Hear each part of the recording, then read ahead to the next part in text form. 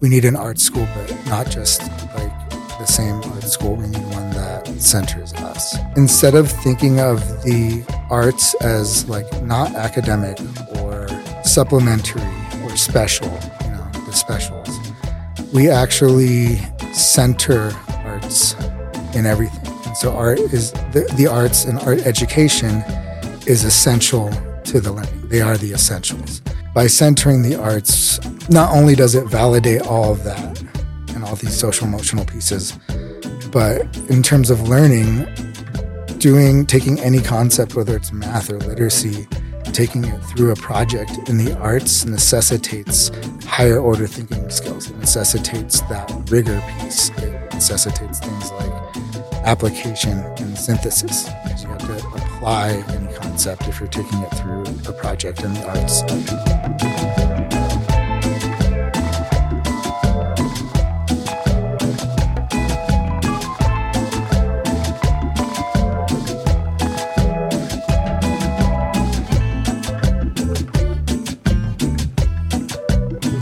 Welcome to Power of Community on the Voice of Montbello podcast. I'm your host Estrella, and I'm here with Yuzo, founder of the Radical Arts Academy of Denver. Thank you for joining us today, Yuzo. Yeah, thanks, Estrella. All right, so Yuzo, can you tell me a bit about yourself? Where are you from? So I'm from here in Denver. I grew up, I guess, all around, because my parents were like divorced when I was probably 9. But I lived, I guess I rep Park Hill mostly, so like the east side of Denver. Yeah. And how was growing up in like the east side like for you? It was cool actually. Like back then I felt like in Park Hill there was just like a lot of kids my age. And so we could always just sort of walk to each other's houses and stuff. And there's always just fun stuff to do. That was dope. So you guys were just like a community all together, basically. Yeah, for sure. Like Yeah. we could have like, like, what is it, water balloon fights like across like multiple blocks and stuff. And, Oh, that's cool. Yeah. it was like a different day too, because like I'm a parent now, and like just like having my kids just be out and about like by themselves, it still freaks me out. But back then it was just like totally all good, right? Because like you said, like that community piece, we just knew everybody around, so I felt safe.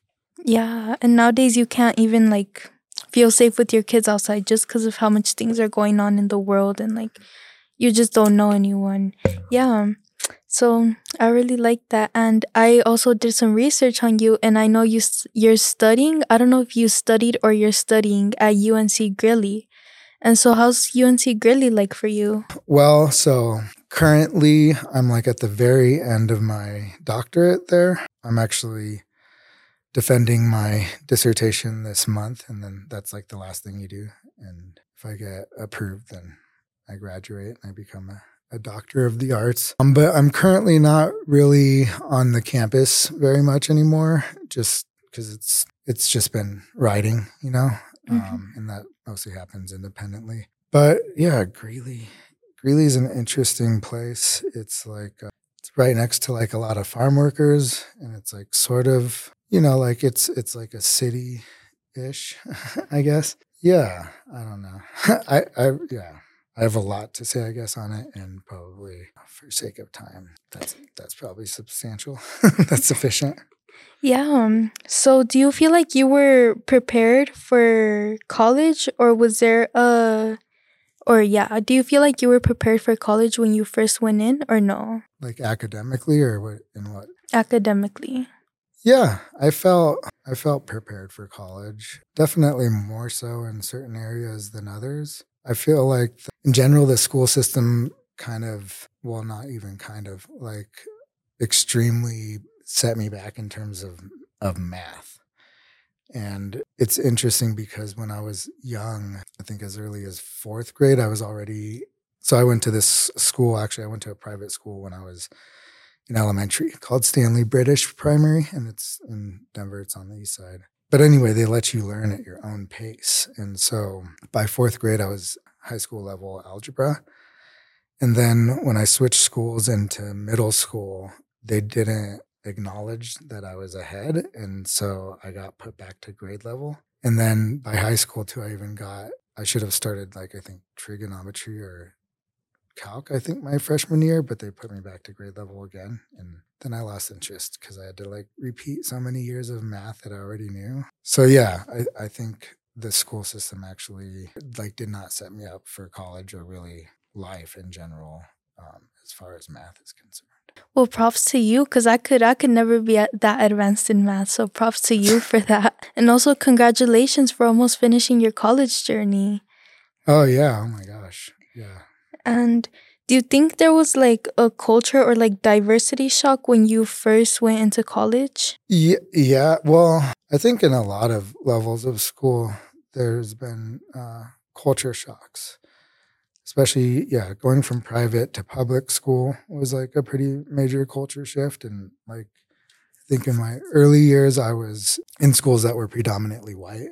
And it was like, I was kind of always seen as like, the bad kid because I'm a male of color. And then in public school, it was like quite the opposite, except, well, it was the opposite in terms of it was not predominantly white ever in any of the schools that I went. But I was still, even as like half Latino, half Japanese American, like tended to be just like one of the lowest minority, I guess, in terms of like demographic. And so that was always interesting. But yeah, so when I entered college, I started in New Orleans at Loyola University. And so just, being from Denver and from Colorado and then living in New Orleans and Louisiana in the deep South was just a pretty major culture shock, just had I not been in college. And then I actually ended up transferring back to University of Colorado in Boulder, and that's where I ended up graduating. And that, I think, was the widest campus, actually. I think it was the second widest campus in the nation at that time. With, I believe Brigham Young was the only one that had a higher demographic. So that was like, quite a major culture shock as well. So. And do you think that affected your college experience or no?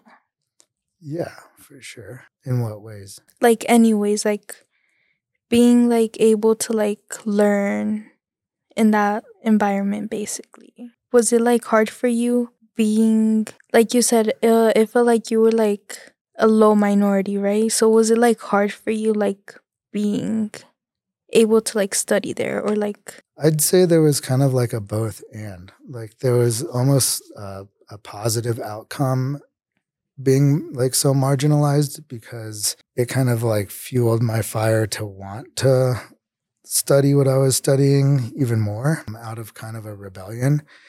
And so, yeah, my minor was in ethnic studies with a focus in American Indian studies. And like, I mean, talk about kind of distracting as like sort of a cultural mismatch is in some of my classes, like there was a professor who was being kind of scrutinized publicly, and we would actually have protests from the Young Republicans group of our class. So like during, like literal class, like instruction, learning, simply just for existing, there was like barriers to that because people were protesting our class. But that, again, that to me drove that passion to want to learn. And I think the ethnic studies department there is and was very strong because of that kind of demographic relationship and that field coming out of like a rebellion of the white supremacy culture that's maintained within higher academia. So I also saw that you were a fourth grade teacher previously and you leaned more into music teaching. So what made you want to move from being a teacher to teaching music? Well, I think teaching music is being a teacher. I've been a professional artist in some form or another, but primarily in music since high school, actually, is like when we first started really playing professionally, any of us. And so when I got into teaching, it was like I had just kind of graduated with my undergrad and was like working at a guitar shop and, I was trying to make it as an artist. So I think I was in like probably 4 or 5 bands at one point at the same time. And like I was acting for theater companies, teatro, and for interactive theater. And then I was an editor of a magazine. Like I was doing, as much as I could to make it as an artist, and still just like struggling a lot. And took a job as a before and after school teacher for, like, at the time DPS had the program Kaleidoscope Corner. And I just turned that into like, an arts-based learning kind of thing. I did well beyond what like I was sort of directed that I had to do. The kids would write songs, we'd put on little concerts, we'd do massive collaborative art pieces, like, just cool stuff. In fact, we featured that school in one of the magazines for illiterate. But anyway, that kind of got me into education, I feel like, because I could see how I could converge like what I wanted to do with activism and social justice, what I wanted to do with as an artist, and to me, like, education was that direct action, social justice. So I think from the beginning, to get back to your question, arts were at the center of like my identity as a educator.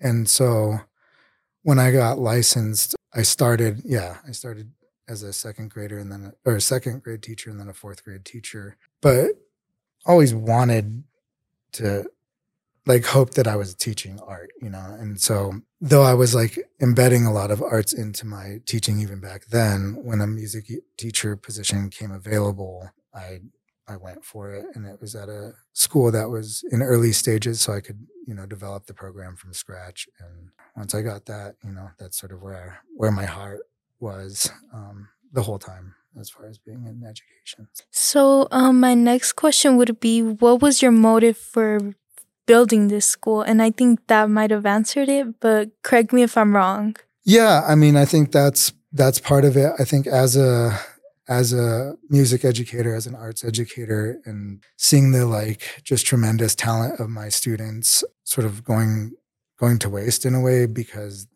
either the schools around them didn't offer arts, or if they did, they weren't like robust programs like what we had created there. I mean, I had kids as young as second grade going on national tours. We did like West African percussion, and then even our dance program was aligned with that. And we had a teacher, Mikey Mistas, who taught that traditional West African, primarily Guinea, Mali style, and breaking. And so we would merge that with the traditional drums that I was teaching and take that on tour. And so I guess that is all to say the level to which like this program was developed and the kind of talent that these students had. And so, some would try to apply to, there's one school in Denver Public Schools called DSA, the Denver School of the Arts. And, it's highly competitive to get in. And demographically too, it's kind of a mismatch to the demographics across the district. And so the students, that would audition for that school, I found it would kind of fall into a metaphysics of color. And so kind of the darker you were on the continuum, the lower your chances were to get in or feel a sense of belonging if they did. And so that was a big driver to being like, we need, different options, and options that center our cultures, our communities in the instruction. Because even at most schools that have kind of an arts focus, it's still very much a conservatory model. And I think what's missing from the discussion a lot of the time is how the arts still can or tend to maintain exclusionary paradigms, white supremacy culture, and do it, I think, almost better than a lot of other things, because the arts, necessitate that emotive piece. It is an education of emotion. And so because of that emotive complexity, our investment in it becomes stronger. And so when sort of what constitutes knowledge, which is called an epistemology, when the epistemology maintains that white supremacy culture of Eurocentric ideology, and you feel that, then it almost goes in deeper. So that was another big why as to like, we need an art school, but not just like the same art school. We need one that centers us. That creates you guys and a community, right? Yeah. Yeah. And so, well, Kelly would need to answer this too, but with both of you designing a new school, tell us about the school and how you are speaking to a new future. So, all right. So our model, I think the innovative part of it and how it speaks to a new future is, instead of thinking of the arts as like not academic or supplementary or special, the specials, we actually center arts in everything. And so art is the arts and art education is essential to the learning. They are the essentials. And that way, our curriculum has arts standards aligned with any other literacy or math standard. Because instead of thinking about this, and societally, this, I think, damages us. Without centering arts, we sort of invalidate it as something that's necessary for education. And so, again, that makes us almost negate what makes us a third of us human, right? Is emotive, intellectual, and physical, right? And so negating that education, really neglects a third of our humanity.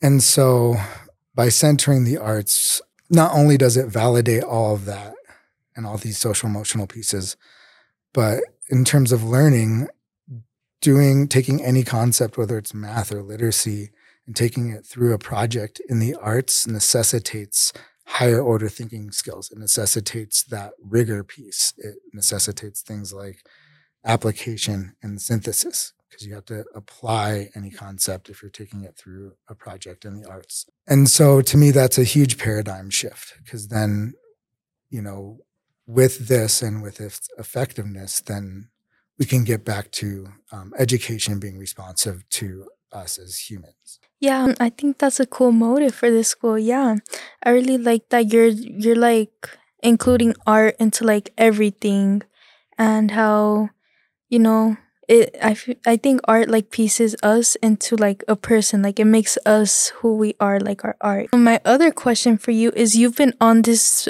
building a school journey for a while, right? So can you tell us what have you learned about yourself and schools and students along the way of building this school and the journey? I think for myself, and I guess about schools, is I guess, so I've learned that I can stretch myself much further than I ever thought I could, and that was already a lot.